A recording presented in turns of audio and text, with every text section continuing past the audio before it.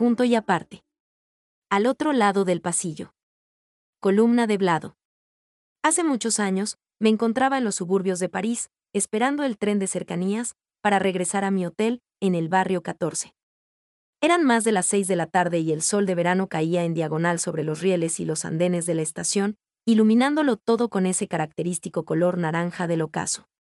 Como a 2 bancas de distancia, había una mujer que leía un libro al parecer sin poderse concentrar, pues cada tanto levantaba la mirada para observar el entorno. Al cabo de unos minutos se le acercó corriendo un hombre joven, pero no tanto como ella, quien la saludó jadeante y hablando en perfecto español. Pese a que yo estaba a varios metros de ellos, alcanzaba a oírlos con toda claridad. Todavía con la respiración entrecortada, el muchacho empezó la conversación tratando de disculparse. ¿Qué hubo, mamita? Qué pena con usted, pero es que me cogió un poquito la tarde. Un poquito, lo interrumpió ella y prosiguió. Mira las horas que son. Llevo aquí todo el rato esperando como una boba. Pero mamita. Que mamita ni que nada, Albeiro. Siempre me haces la misma. ¿Qué tal que fuera yo la que lo hiciera esperar? Después de reiterados intentos, Albeiro no conseguía el perdón de quien evidentemente era su pareja. Cada frase que él pronunciaba era de inmediato refutada con un contundente reclamo de ella, cuyo nombre fue reemplazado una y otra vez con un suplicante mamita. Pese a la manifiesta contrición, al reconocimiento de la culpa y a las múltiples promesas de no repetición, no hubo poder humano que la ablandara a ella, pues al parecer no era la primera vez que esto sucedía. Siempre decís lo mismo y siempre me la volvés a hacer, le repetía de manera muy enfática. En esa se la pasaron varios minutos, hasta que llegó el tren. Ellos lo abordaron por una puerta y yo por otra. Quedé varias filas atrás. La discusión se interrumpió unos momentos, mientras nos acomodábamos en los asientos. Ella se sentó antes y se ubicó junto al pasillo, dejando libre el puesto de la ventanilla.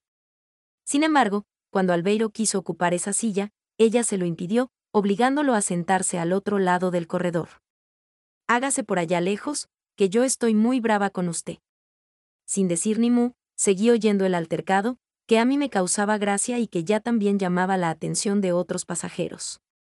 Al muchacho había que abonarle que no se daba por vencido e insistía en disculparse con la joven, asegurándole que eso no volvería a pasar. Pero el discurso no la convencía.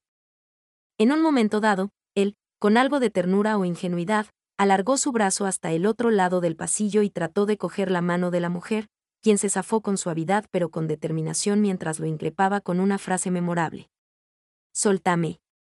Soltame, Albeiro, que obstaculizás el paso de los peatones. Al oír eso, no pude contenerme y solté una explosiva carcajada, que debió oírse en medio vagón. Ellos se quedaron estáticos unos segundos y se miraron mutuamente, y aunque no se preocuparon por mirar hacia atrás, me imagino que alcanzaron a caer en la cuenta de que alguien se había pateado toda la discusión. En todo caso, a partir de ese momento se quedaron en absoluto silencio el resto del trayecto, hasta que se bajaron algunas paradas después.